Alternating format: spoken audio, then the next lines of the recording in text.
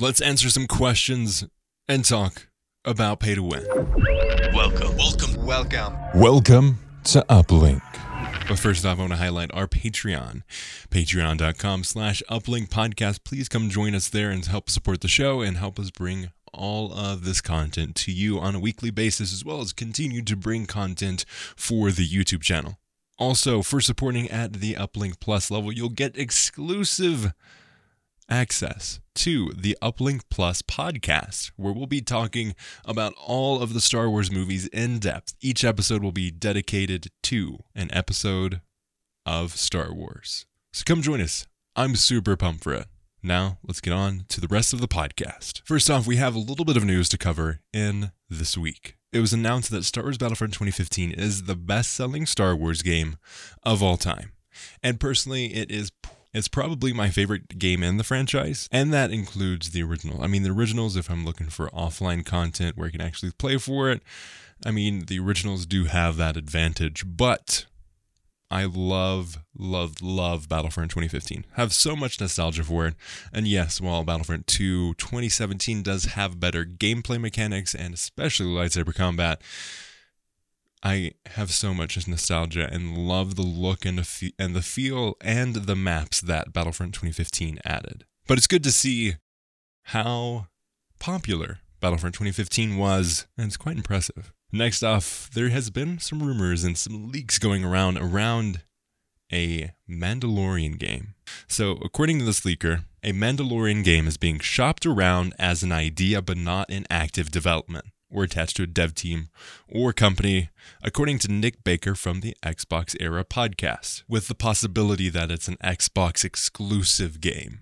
And that's kind of them thinking about it just from his sources, but it is being shopped around, and that makes total sense. And it would make total sense that is an idea that is being shopped around for a Star Wars game. Mandalorian has been wildly popular. It's a fantastic show, and no spoilers, but while I didn't really enjoy one of the things that they did in the second season, it is still a fantastic show and tells some great stories in Star Wars. And Nick Baker is a pretty reputable leaker and has some pretty lengthy sources, but again, this is a leak, so take it with as much of a grain of salt as you can, because there is no guarantee that any of this comes to fruition, especially when it comes to a game that is being shopped around as an idea versus tied to a studio. And with that news out of the way, I want to deep dive into a Q&A episode. So later on in the episode, we'll be talking about pay to win, pay to play,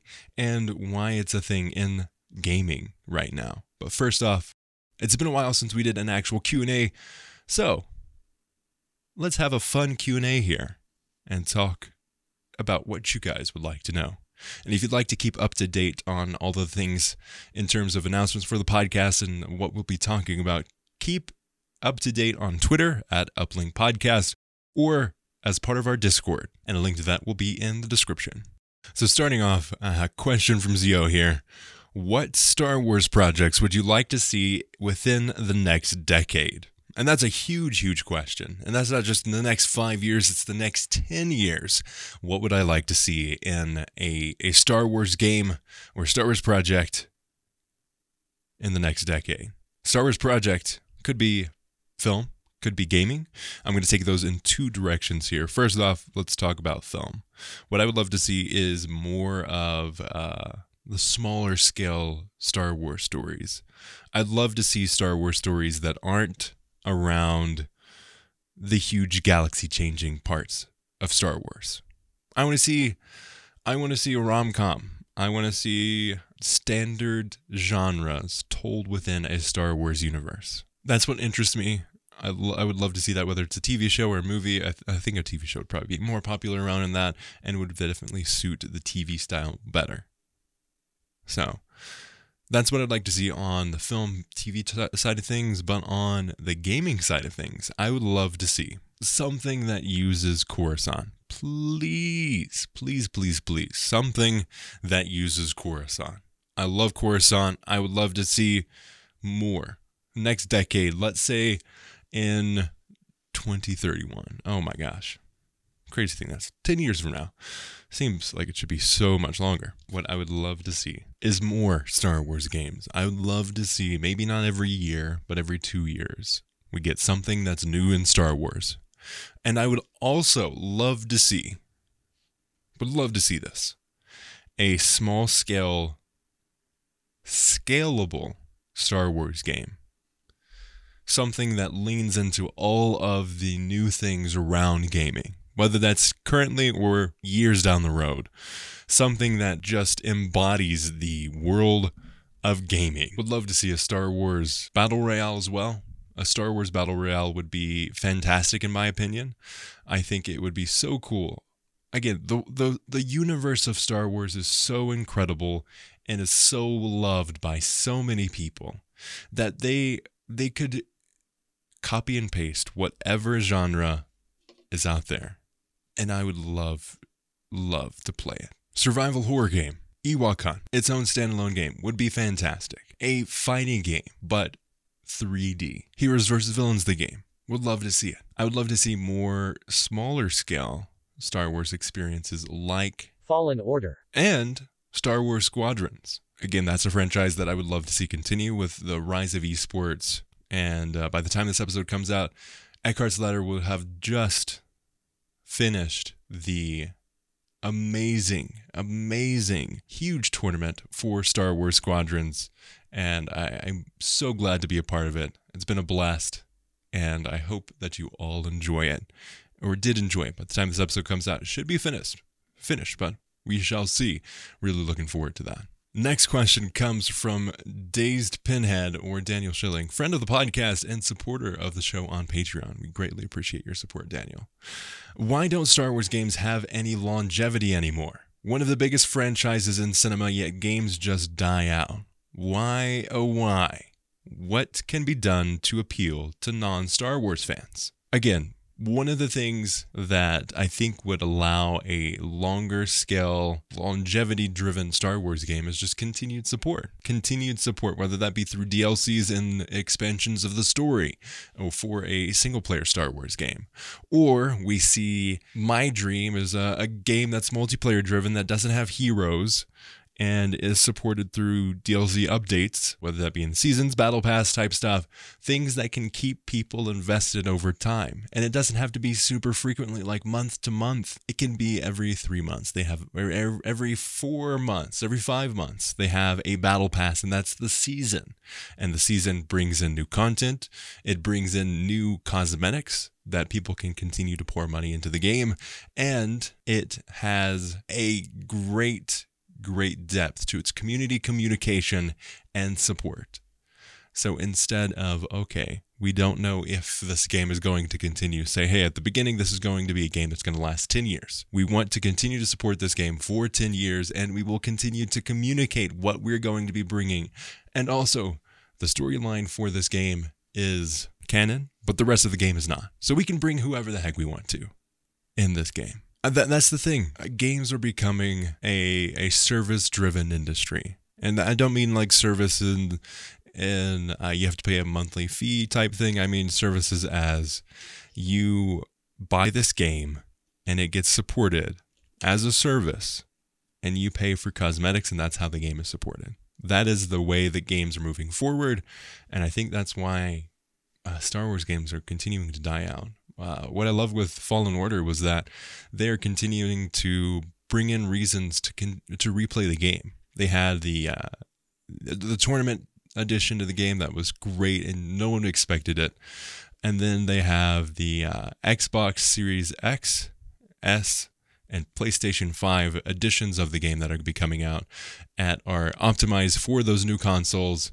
And it's another game, it's another reason to replay that game. And when that comes out, I guarantee that there's going to be more discussion on how beautiful the game is, how great the story is, and excitement for the next one. That's what needs to be done. And to appeal to non-Star Wars fans, it just needs to be a robust experience. It needs to be something that, even if it wasn't Star Wars, people would want to play it. That is the thing that would keep people who are non-Star Wars fans and also maybe invest them into the game or into the franchise as a whole. That's what I see people really, or that's what I see games really needing to bring, is this game stand on its own. even if Star Wars wasn't attached to it. I think Battlefront 2 did a really good job of this, but some of the things were lesser quality and was able to rest on the Star Wars license and the name of the Star Wars brand to bring people in. And friend of the podcast, Yepper. All three of these great people are friends of the podcast, and I love to see support. Communication. I love it when people reach out on Twitter. I love it when people reach out in the Discord and we have great discussions on why a Star Wars game is great, Star Wars game is bad, Star Wars movie is great, Star Wars movie is bad. I love that discussion because I want to foster a community that can have these discussions and not be toxic or negative. But Yebber asks, what motivated you to start making podcasts and why Battlefront? And did any podcasters / content creators inspire you? So what motivated me to start a podcast is I love podcasts. I love audio. And I'm the type of person when I enjoy something, I want to recreate it as best I can. And podcasts were one of those things. I started listening to podcasts in 2013. I discovered them and downloaded podcasts from tech shows to a Harry Potter podcast. Mugglecast was one of the first podcasts that I listened to. And oh my gosh, I love that show. And while it didn't inspire the format of Uplink or the Battlefront podcast, it definitely had an impact on, hey, I can talk about this thing that I love and people will listen. And like the reason I chose Battlefront is I was looking for a Battlefront podcast and I didn't find any. So I was like, okay, I'm going to make the podcast that I would want to listen to. So I did. My brother and I, cold Colorado night in November, went to our garage, bundled up in our jackets, these big puffy jackets, and I had a single microphone that we used for YouTube stuff. We went out there and we recorded 2 or 3 episodes of Battlefront podcast, and that is how it started. So between 2013 and 2015, when Battlefront came out, I did as much research as I could. I listened to as many shows as possible, and tried to learn from as many people as I could, find what I liked, find what I didn't like, and try to stay away from the things that I didn't like and do the things that I'd really liked. The transition music in between topics that has been a part of Battlefront podcast and parts of Uplink was inspired by the Nickelodeon show. So Nickelodeon did a podcast by Hector Navarro, I believe is his name, and he interviewed the people that made some of the best animations and shows on Nickelodeon, even outside of Nickelodeon, and talk about their experiences getting into the industry. And that was I love that podcast. I love the storytelling. I love the editing, and I love the music. So I was like, you know what? I think that is a great feature. So I'm gonna do my own take on it. And that's how the transition music came around. And that transition music is actually from Star Wars video games. So did any podcasters or content creators inspire you? Yes, Aaron Mackey from Lore. Lore was one of the podcasts I listened to. There was a nerdy podcast. Oh, I can't remember the name of it, but one of the hosts was listening to Lore. And this was a little bit, so it was March of 2015 is when Lore came out. And it was a little bit before I actually started doing the Battlefront podcast. I loaded up as many podcasts as I could fit on my little iPod, and I cranked out some Lore and built a studio space for. Originally, it was for YouTube, and then it slowly grew into podcast stuff. So Lore is a great podcast on the dark history of around the world. I've actually watched his live show twice. Anytime he comes around, I try to go and watch his live show because it's so good. Hopefully we'll be able to see those again once COVID ends. But another one that greatly influenced me or inspired me was, again, Lore, Mugglecast, and then I'm a huge tech guy. I love learning about as much tech as possible. And one of the probably most podcasts I had listened to are tech podcasts, usually in the Apple space. I love listening to all the Apple news stuff and keeping up to date on technology as a whole. And I listen to a bunch of daily podcasts on Mac News and Apple News. One I still listen to this day is called the Accidental Tech Podcast. And that is a show that has inspired a little bit of the show, especially the quality of it. It's these 3 developers that talk about Apple news and tech news, and it's a cold open. Has a lot of kind of the things that inspired the rebrand of Uplink in a way. Basically, the quality of the edits, and you may not all realize this, but an edit of the podcast actually takes quite a bit of time. Usually it's an hour to 2 hours, depending on who we have on the show. And the one that we used to announce, Wayfinder, was actually a 5 gig audio file. And we had 5 guests on the show. And that one probably took me not 2 full days, but 2 days to edit that episode. It was quite the time. So if you have any other questions for me, definitely reach out on Twitter or on the Discord. Would love to hear any questions you have and interact on Star Wars, on gaming, on anything else. Thank you. Thank you for Yepper, Daniel, and Zio for reaching out and asking these questions. Greatly appreciated that. Now let's talk about what is pay to play, pay to win, and why it's such a thing in gaming as a whole. It's 2017. The announcement trailer for Star Wars Battlefront 2, the sequel to Star Wars Battlefront 2015, has been announced. First it was leaked, and then it was announced. The alpha was there. My brother and I went to EA Play and got to play it. And pre-alpha, then the beta came out. Everything seems to be good to go. There isn't anything weird. There's no weird mechanics. Progression seems pretty good. Crafting parts help you to upgrade your weapons. You earn crafting parts by playing the game. And then the game comes out. Or the game, you can pre-order the game and you get early access. And if you got it on Origin or EA Play, you got to play 10 hours of the game a week before it came out. And then if you pre-ordered it, you got to play 3 days before the game officially came out to those who didn't pre-order it. Something's weird. Something's really weird.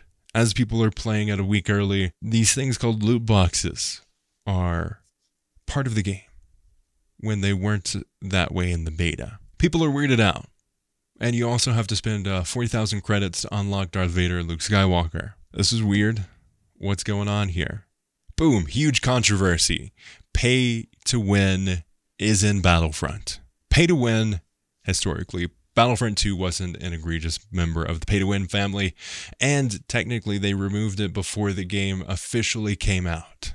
And even if you spent a lot of money on it, it didn't really improve your skills. So pay-to-win is a term that you can pay money to get either weapons or abilities in-game before other people using real money.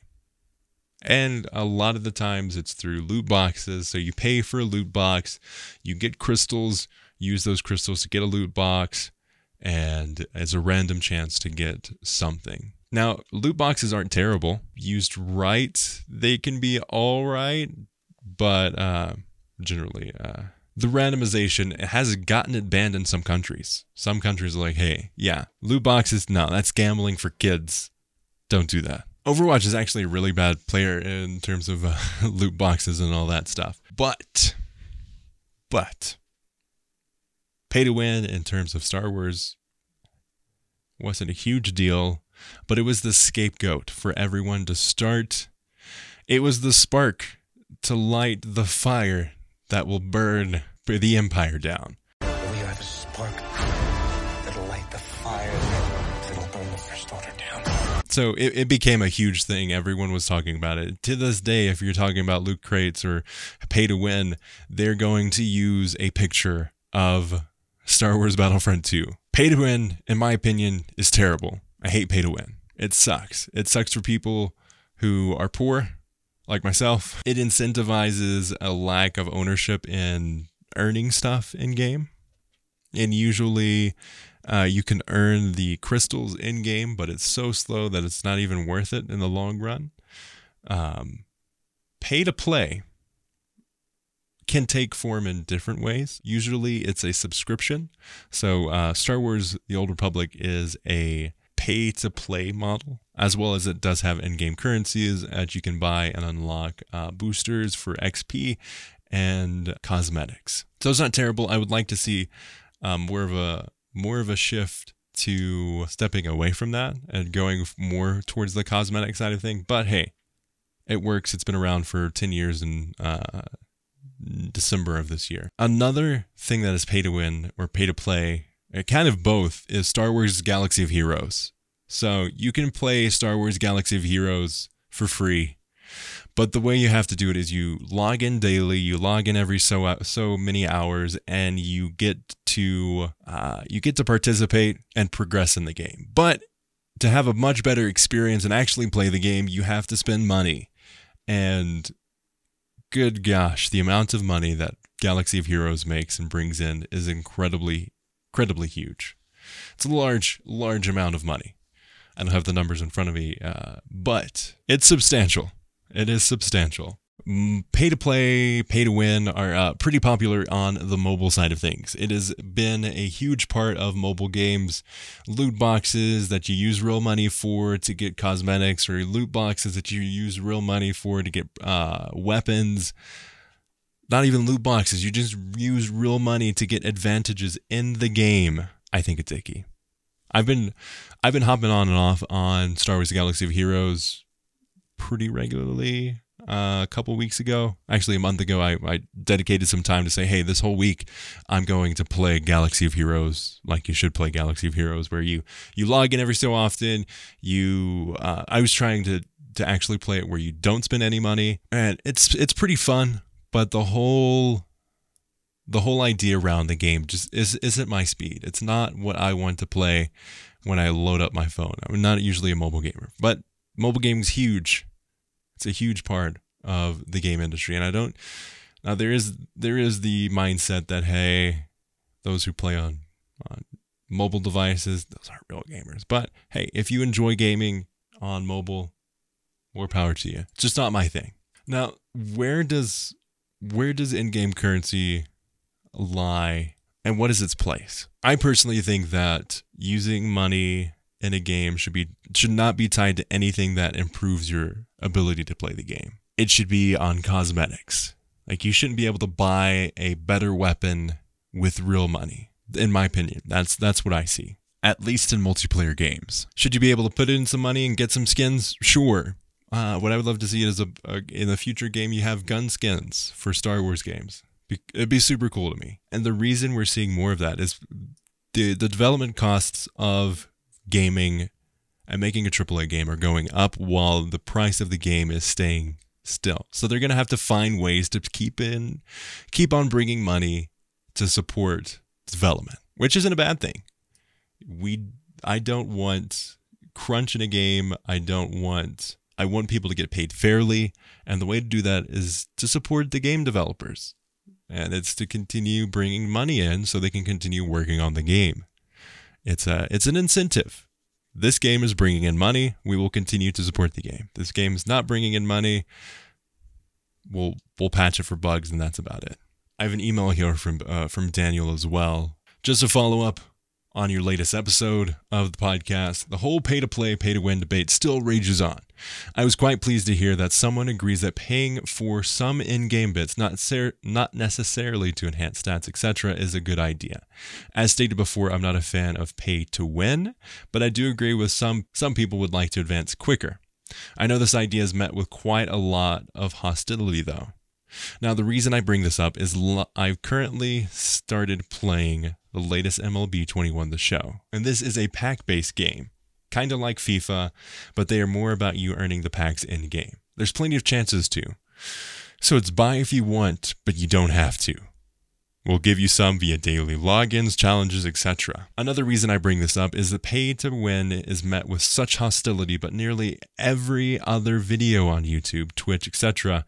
is all about doing stuff fast. Get XP super quick. Best way to level fast. Here's a glitch. Take advantage of it. Everything is fast, fast, fast, fast. I guess what I'm trying to say is, what's the difference? There's certain hostility towards buying stuff, but not towards doing stuff fast and basically bypassing most of the game. Glitch smashing. Is this a fair point, or am I just too old and missing the point? So he raises a great point here. There has been a continuing move to longer and longer games. This idea that if I pay $60 for a AAA game, I need at least 5,000 hours I can sink into it to make it worth my while. I don't know who the heck is asking for this, but I don't want those games. I have such little time to game. majority of my time. I would love to feel the accomplishment of finishing a game versus, oh, I've spent 100 hours in this game that's open world and I've barely progressed. I'm just going to go quit and I'm going to start a different game. So I think that's part of it. People are trying to say, hey, I want this amount of content, but also to get through the game at the pace I want to, I need to go as fast as humanly possible. There's a disconnect there, and it's a weird one. People with jobs, it's hard to find some time to game. It's a change in the change in the gaming industry. Honestly, that $60 of a game should get you X amount of hours of gameplay content. I'm fine with paying $60 if I have a 20-hour game that is top notch. I'm fine with that personally. I've got such a back catalog of games right now because of that same reason. I don't have some like easily enjoyable, easily accomplished game lengths. There's a balance there and people are still trying to find it. I don't think it's tying it to gameplay. I think it's tying to cosmetics or maybe tying it to XP boosts versus stuff like that. Maybe there's you can play it for X amount of hours and you get up to 50 levels, or you pay X amount of dollars and you get up to 50 levels. And 50 levels gets you, it unlocks a new character or a new level, but it doesn't necessarily make you better. Like that new level isn't going to make you better. It's just going to give you another way to play. So it's a very difficult topic, and I would love to ask you all listening to this episode if you are a game developer, no matter what size. But I would love to talk to you about this topic. What does pay to win do for you as a development team? What does pay to play do for you as a development team? What is the advantage of a DLC versus a battle pass versus a season? And where do those things pair together? I have questions, and I would love to talk to you about this. So if you are a game developer or know one, get in contact with them and send them to me. You can reach out, contact@uplinkpodcast.com or battlefrontpodcast@gmail.com, on Twitter @uplinkpodcast, all the places. Thank you for listening to Uplink Podcast. You can follow us on Twitter @uplinkpodcast or on Instagram @uplinkpodcast. If you like the show, and we hope you do, please consider leaving us a review on Apple Podcasts or wherever you can leave a review. It helps us out a ton. It gets your feedback and it helps us attract new listeners. If you'd like to support the show, you can do so on our Patreon, patreon.com/uplinkpodcast. Be very appreciative of that. You can get exclusive content like Uplink Plus, our exclusive Patreon podcast, as well as some bonus insider deals on Uplink Podcast merchandise, as well as a mention in the outro, this right here. We'd like to thank Daniel, who supports us at the $10 a month level and helps bring the show to you lovely people.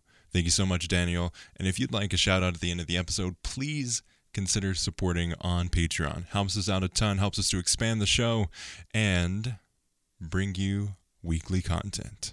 We also have a YouTube channel, youtube.com/The Star Is Battlefront Podcast. Yes, I know, we're Uplink Podcast now, but can't change the URL for YouTube. So please consider checking out the content that we're producing over there. We have weekly streams every Saturday at 12 p.m. MST, as well as bonus content and expansion of the show. You can find the show on iTunes, SoundCloud, Stitcher, Google Play, Apple Podcasts, YouTube, Spotify. Wherever you find podcasts, you can find this show. Links to all of the guests' information will be in the description of this episode, so definitely go check them out as well. As always, thanks for listening. Goodness gracious.